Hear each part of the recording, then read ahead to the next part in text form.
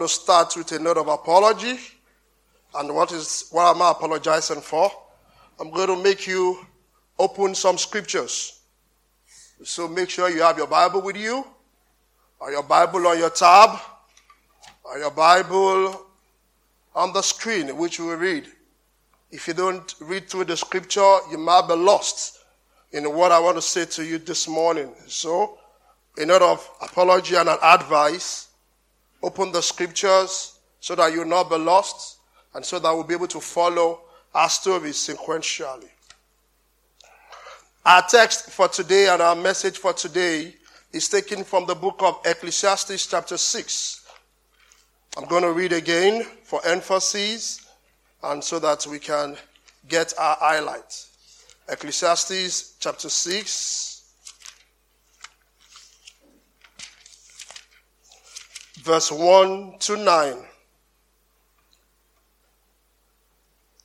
There is an evil that I have seen under the sun, and it lies heavy on mankind. A man to whom God gives wealth, possession, and honor, so that he lacks nothing of all that he desires. Yet God does not give him power to enjoy them, but a stranger enjoys them. This is vanity. It is a grievous evil.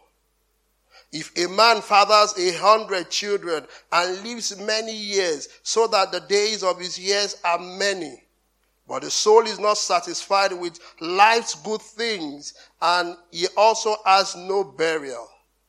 I say that a stillborn child is better off than he. For it comes in vanity and goes in darkness. And in darkness its name is covered. Moreover, it has not seen the sun or known anything, yet it finds rest rather than he. Even though it should live 1,000 years twice over, yet enjoy no good. Do not all go to the one place? All the toil of man is for his mouth, yet his appetite is not satisfied. For what advantage has the wise man over the fool? And what does the poor man have who knows how to conduct himself before the living? Better is the sight of the eyes than the wandering of the appetite. This also is vanity and a striving after the wind. Amen. The very first thing we shall see in this scripture we read in Ecclesiastes chapter 6 is a depressing thought. We live in a fallen world. We live in a world that is flooded with deceptions and temptations. All you see around you are adverts. Adverts pushed down your throat, telling you things that those products may not even be able to do, just to get your money. You see consumerism at its height. You hear politicians tell you stories and reveal their manifestos. I'm going to do this. I'm going to do this. But they will never tell you how they will do them. And oftentimes when you weigh what they said they would do at the end of their tenure to what they've done, oftentimes they don't match. So the deceiver is always trying to sell you used cars that will never match what he tells you. So they don't give you a full disclosure. So all around our world is a fallen world. We see temptations all around us. We see deceptions all around us. And people tell you, there's a popular slogan online. They'll tell you it is what it is. And of course it's all deceptions. It's all wrongdoings. And oftentimes as humans, we are not able to see through these deceptions. We are not able to critique these lies. We are not able to separate the shaft from the main grain. And that's what the preacher this morning in the book of Ecclesiastes is trying to do. We could call the preacher a critic. Look at the sobering and the sorrowful things he wrote in Ecclesiastes chapter 6. The book of Ecclesiastes is about the truths. It's about the life of man under the sun. We all know it was written by Solomon, and scripture and history says that he wrote it at his old age. The book of Ecclesiastes is about our inconsistent, our unpredictable, unfair, our temporary life under this earth. And this unpredictable, unfair, temporary nature of our life is actually to draw us close to God. I know here in this assembly we have many students and we are mostly in the academic. If the Bible will be a thesis, I will classify the book of Ecclesiastes as a literature review. It's a review of our life on the earth. Our life is so unpredictable. We are all seated here. You don't know what's going to happen in the next 1 minute. You don't have in your grasp what the next 5 minutes is going to do. You only plan and dream about tomorrow. But how tomorrow will go, you don't know it. So that's the way our life is. It's unpredictable. And who is this critic? We all said it's about Solomon. Solomon is the critic here. He's the preacher. Who is he? What's he all about him? So maybe we'll be able to look at him a little bit to give us some highlights. So we'll not say maybe he's one old philosopher somewhere who never knows God, or someone who is angry with life and decide to pour his opinion about life on us. The preacher was a rich man. The preacher saw it all. His gold asset, only if we will compare to today's world, was $64 million. If you would compare at one gold ounce at $2,000. His final words, I went to Google and I tried to check. I was like, what is the final word of Solomon if he lives in this present day? His final word was to be said to be about $2.1 trillion. From his palaces, his cedars, his slaves, his horses, his animals, his vineyard, his alliances was about $2.1 trillion. In recent time, I don't know in history, but in recent time, no one had come close to that. That's almost the worth of the GDP of the UK and far from the GDP of so many African countries. So the man talking here is a man of means and worth. He's not a man that maybe is speaking out of anger of life. The preacher here had wives. He had concubines. He had them to the fullest. He said that all that my eyes desire, I didn't withhold from myself. He enjoyed life. So, my topic this morning is enjoying life. So, the person that is giving this sober thought, it's someone, in quotes, who enjoyed life. And if there's no GPS, if there's no Google map, if there's no direction, and you want to go somewhere, the right thing is to ask for those who have been there. Yes or yes? There's no. That's why I said yes or yes. You ask those who have been there. So the preacher has been there. So he's the one giving this sobering report about life. Make no mistake. And I will make this an emphasis this morning. That there is a good life to be enjoyed. There's a good life out there to be enjoyed. But what the preacher is saying is that you will not find it by listening to this world. You will not find that good life by listening to this world. Because all things that lies in this world, it's lies and the power of the evil one. So, we've seen a depressing thought. We've seen the preacher. And if you look into the scripture, if you look into the book of Ecclesiastes, while the preacher is writing, it says it is striving after the wind. So a rich man as rich as this, a man who has enjoyed the good life, says that there are so many things we do under the sun that is actually striving after the wind.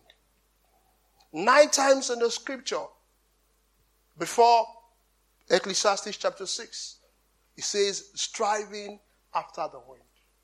And what is actually striving after the wind? Striving after the wind is like myths and stories that are not true. They are faulty promises. They are promises that look good, that look nice, but are temporal and are not eternal.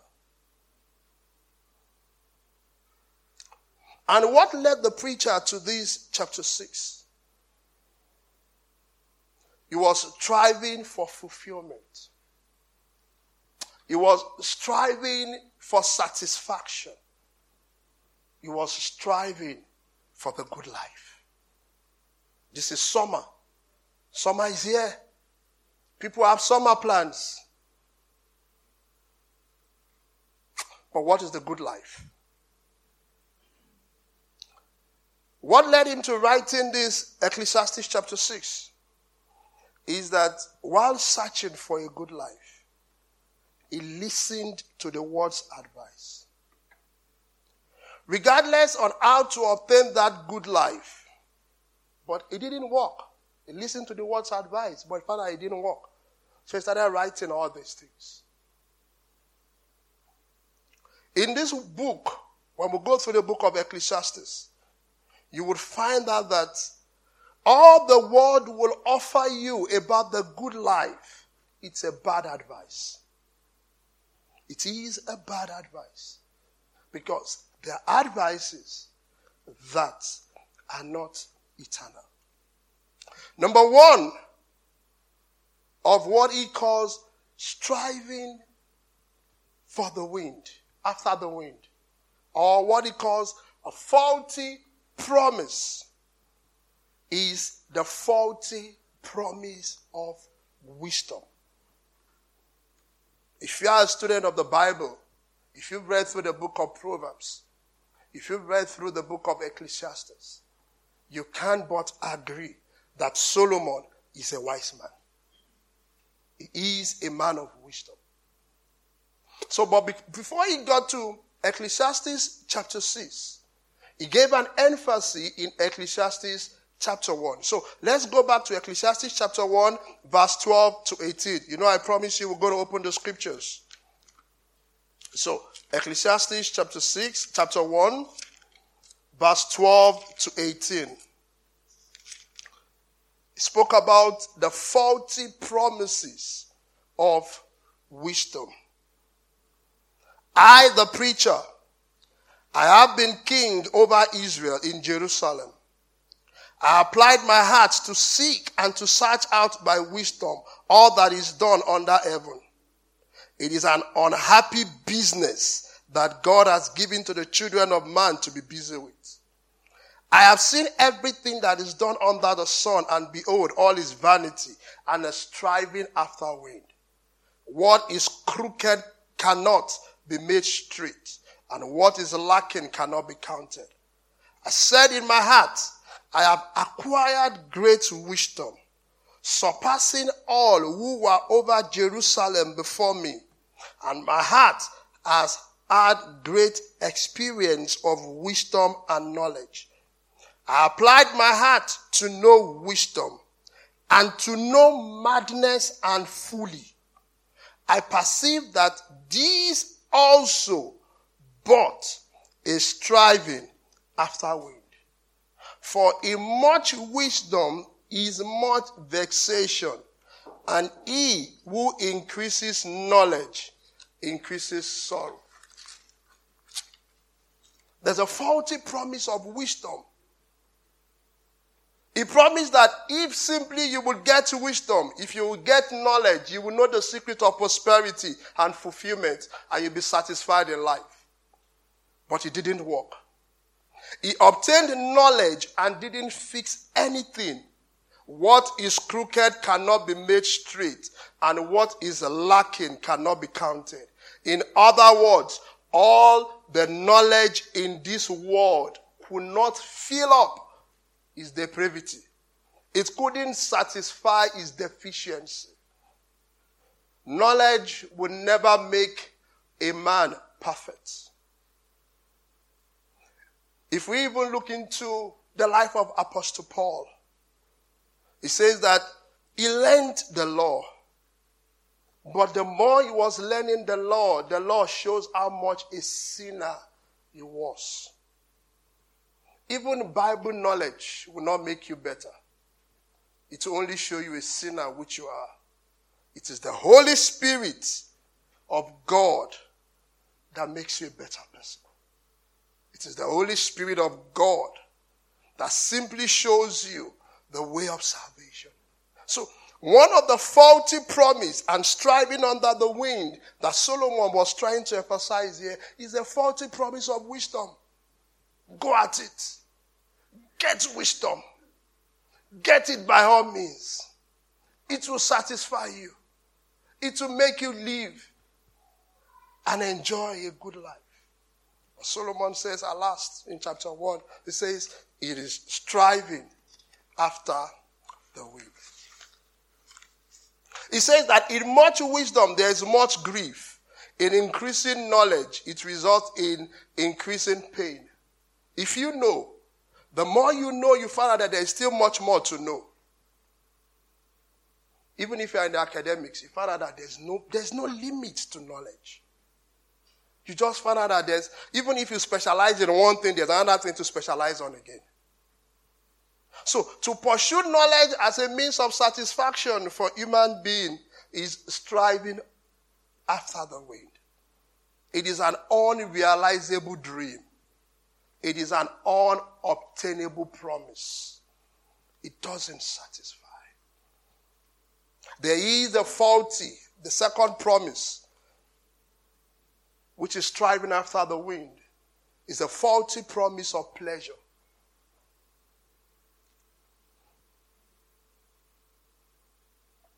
Let's check that in Ecclesiastes chapter 2. I'm going to read from verse 9 to 11.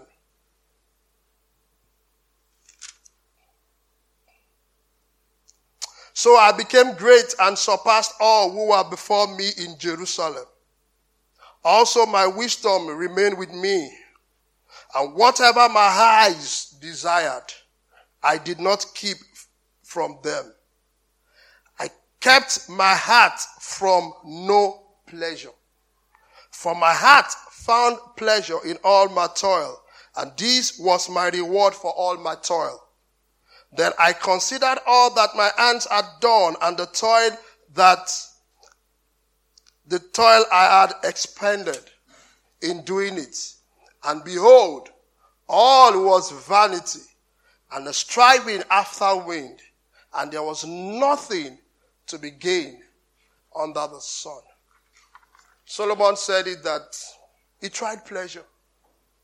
He tried wine. He tried works. He tried wealth. He tried women. He gave himself to sensual pleasures of men. Yet there was no satisfaction in them.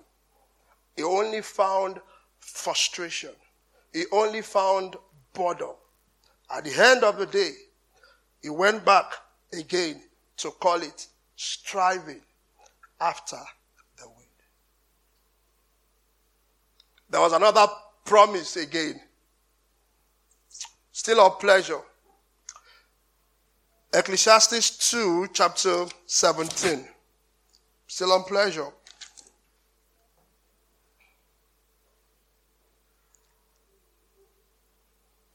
So I hated life because what is done under the sun was grievous to me, for all is vanity and striving after the wind.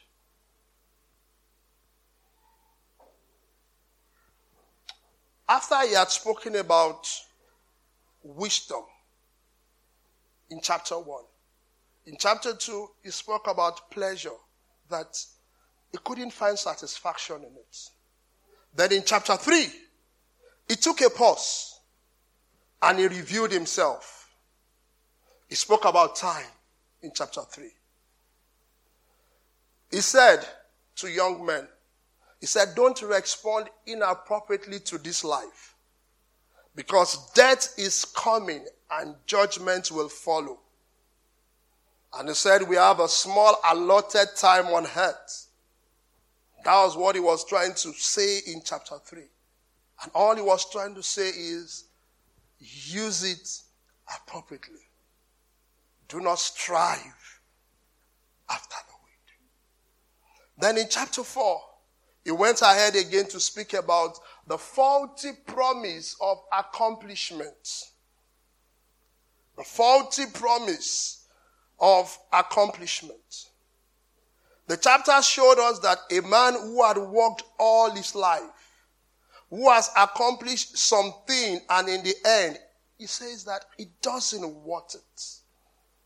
We'll see that in Ecclesiastes chapter 4, verse 4 to 6. Then I saw that all toil and all skill in work come from a man's envy of his neighbor. This also is vanity and a striving after wind. The fool folds his hand and eats his own flesh. Better is a handful of quietness than 2 handfuls of toil and a striving after the wind.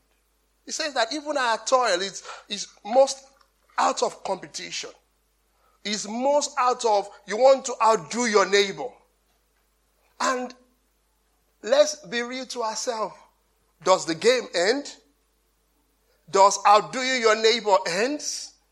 Does competition end?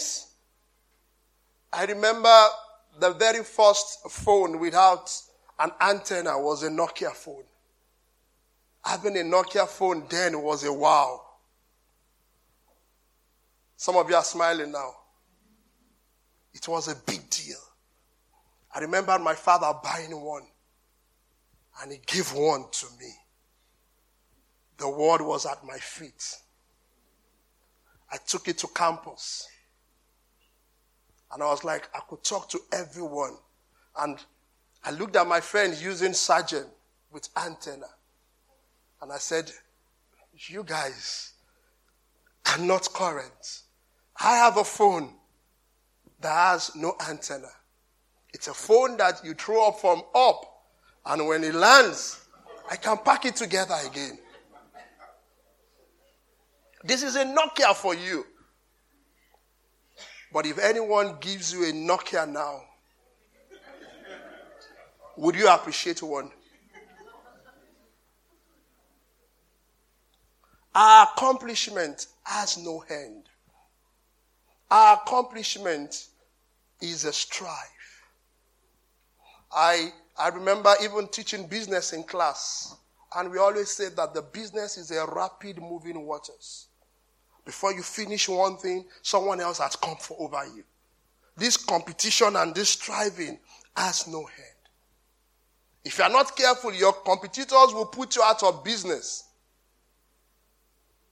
And, we push ourselves into exhaustion. It's a rat race for accomplishment. It's a rat race for trophy. If I ask this assembly today, where we have many young people, how many of you know Elvis Presley? Or how many of you can sing his songs? It's gone. His times has gone. How many of you know Michael Jackson? You know. A time would come, I will ask my daughter about Michael Jackson. And she will say, who is that? Some of you love Messi to the bones today. But you don't know who a man called Marco van Basten. You're asking, who is he? But the older folks will know who is he. That's to tell you that this world cares not about your accomplishments.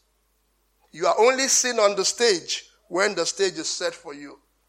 Once you pass, we're looking for the next person. Your statue is torn down and your accomplishment is forgotten. And the preacher looks at it and says that, look, we kill ourselves for all this. We kill ourselves for this accomplishment. People lose their health, drive themselves into exhaustion for it. In fact, oftentimes, I speak with these and I pray that we understand. We leave the main things of life and it's all about our accomplishment on this side. And this accomplishment has no end. If you seated today in this assembly, you have a prayer point. When that prayer point is answered, you have another one. When that one is answered, you have another one. The needs of man are insatiable. Sorry, the wants of man, not the needs. The wants of man. They are insatiable. You want this, you want the next one. You want this, you want the next one. If only I can just have this as an accomplishment and it will be a trophy for me. You find out that you finish it, you're looking for the next one. So the man calls it, the preacher calls it striving after the wind. And that's in chapter 4.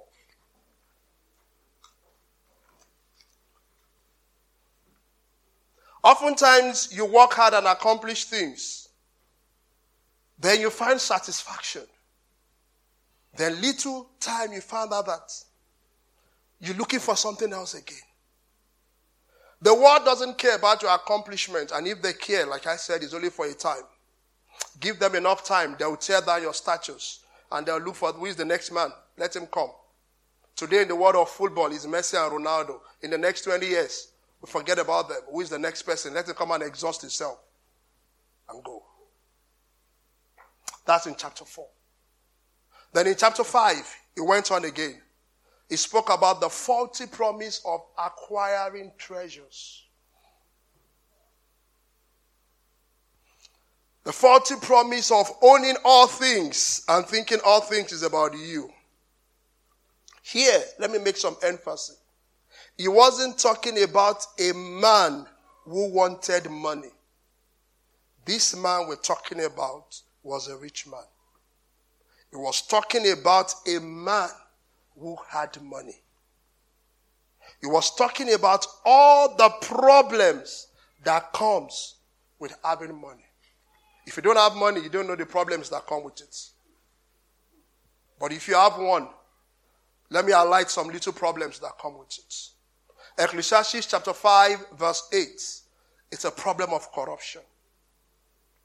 Verse 8 says, if you see oppression of the poor and the denial of justice and righteousness in the province, do not be shocked at the sight, for one official watches over another official, and there are higher officials over them. It speaks about endemic corruption in the system. And these are the things the rich face. They face a lot of dissatisfaction. Verse 10. He who loves money will not be satisfied with money, nor he who loves abundance with income. This too is vanity. Have you not seen millionaires jump from high-story building and kill themselves? If you feel that money could satisfy. Have you not seen the rich commit suicide? It also comes with another thing called worry. The sleep of a working man in verse 12, chapter 5, verse 12. The sleep of a working man is pleasant, whether he eats little or much. But the full stomach of the rich man does not allow him to sleep. Oftentimes the rich don't sleep. They have their own worries. When you collect your salary, you sleep. They are thinking of how to pay salary to 100 people. They are thinking about 100 families. It comes with its own worries too. And oftentimes we feel like if we grab all these treasures, if I grab this, if I can own this, if I can own that, I will be satisfied. And the preacher is saying that, look, even with treasures, they are striving after the wind. It comes with uncertainty. Verse 13 to 14. There is a grievous evil which I have seen under the sun. Riches being ordered by their owners to his own earth. When those riches were lost through a bad investment, he has fathered the son, and there was nothing to support him. What is it saying? You are scared of inflation. You are scared of bad investment. You are scared of if your business fails, what happens? You are scared of the people greeting you today and bowing down to you, knowing that you know that once that wealth goes, they all leave you also. You are scared of even your friends. You don't know who are the true friends which you have. Because you know that the wealth you are holding and the wealth you have is what is gathering all these people around you. And the preacher looks at it and said, look, this is also striving after the wind. One of the another faulty promise of having treasures and having money and all those things is you are scared of loss. Ecclesiastes 5:15. As he had come naked from his mother's womb, so will he return as he came. He will take nothing from the fruit of his labor that he can carry in his hand. So he's saying that the fact that obtaining treasure does not really bring satisfaction. Instead, it has lots of problems. If you think that treasure will give fulfillment, think about what this person is saying. Think about what this preacher is saying. He's actually making us to critique life. Like we said, the book of Ecclesiastes is to tell us about our unpredictable life under the sun. Let's critique it. Let's think through it.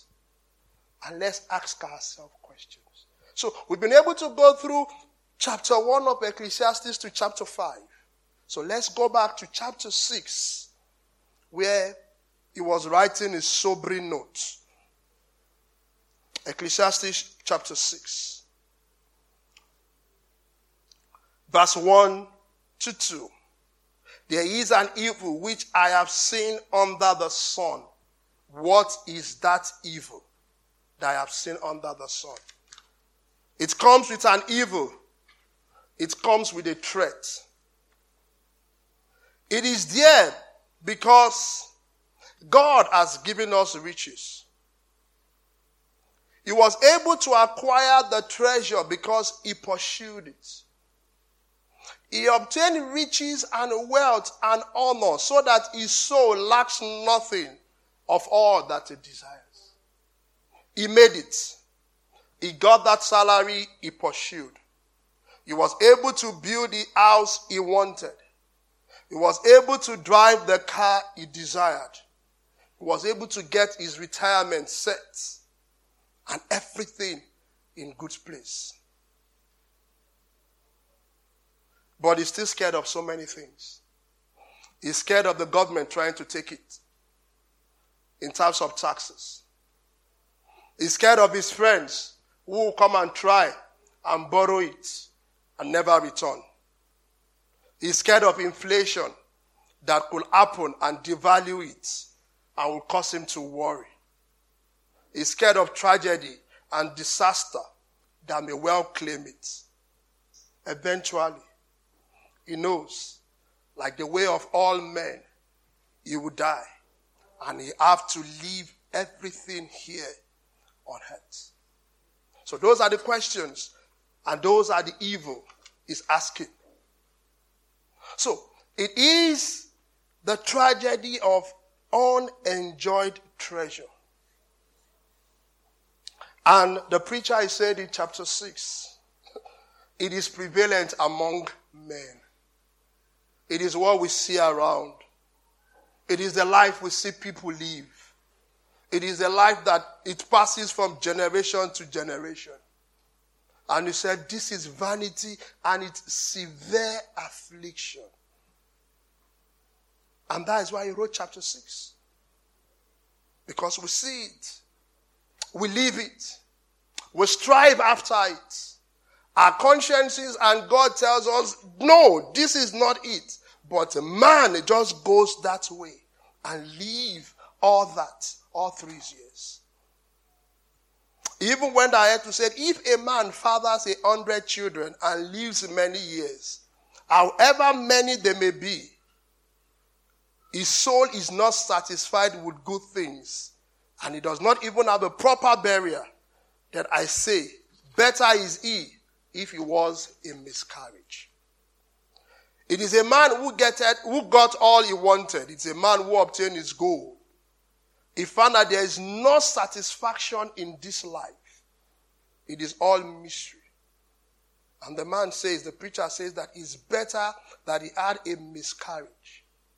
That he lived the whole of this world. He had the treasure. He had the wisdom.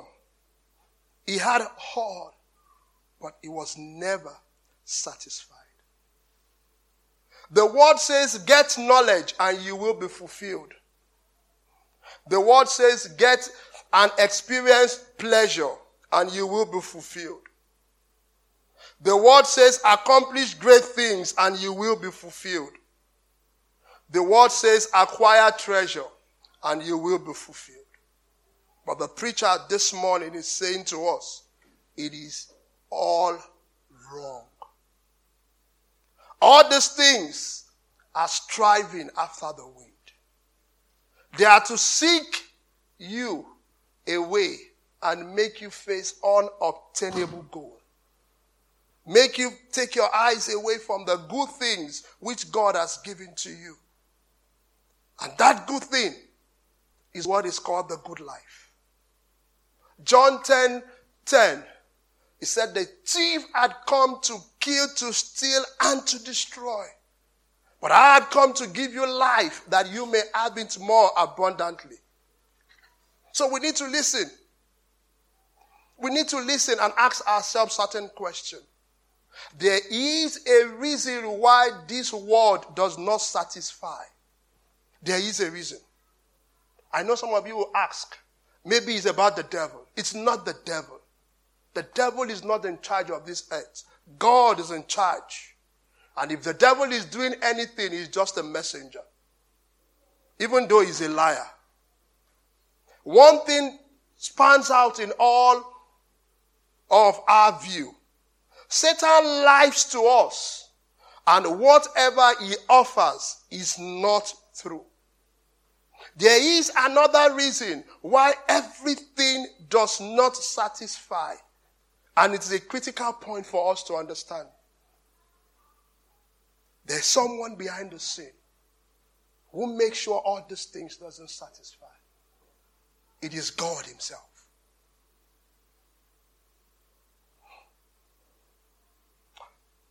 Let's open our scriptures, if you've not opened since, to Ecclesiastes chapter 2. If you've not opened since, open this last one. And if you've opened before, let's open. Ecclesiastes chapter 2. Chapter 6, verse 2.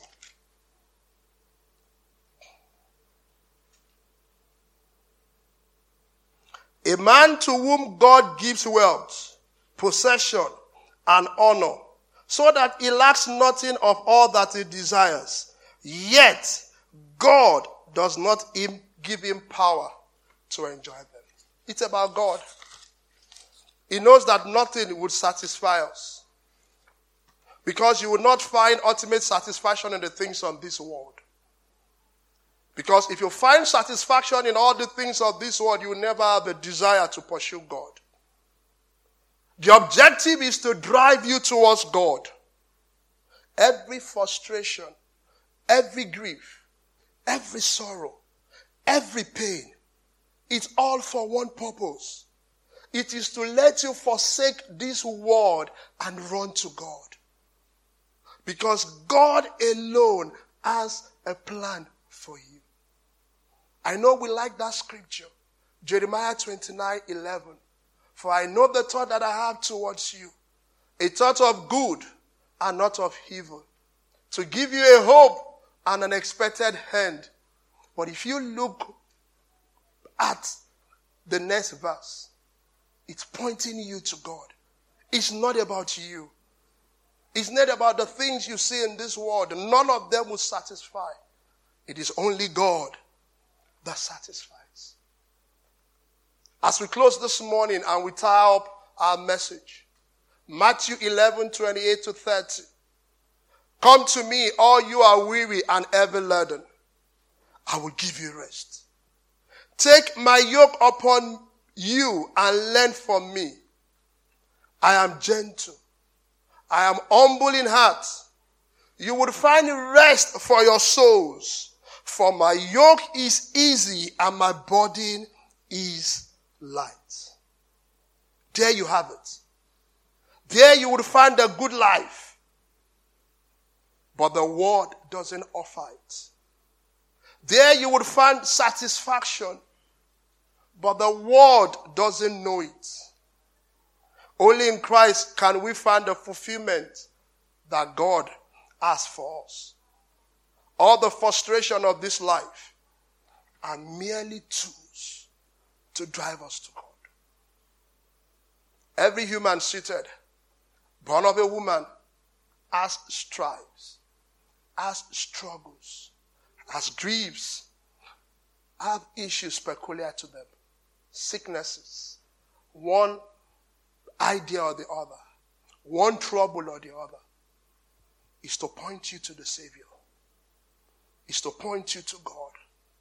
When you look for satisfaction in any of those things, it will only be temporal. That is what the preacher is telling you this morning. The one that gives eternal satisfaction is God. And if you go to the extreme of using sin to encourage yourself, or being far away from God and thinking it will satisfy, he says, come to me. You are weary. You are heavy laden. I'm the only one that can give you rest. I'm the only one that can satisfy. Amen.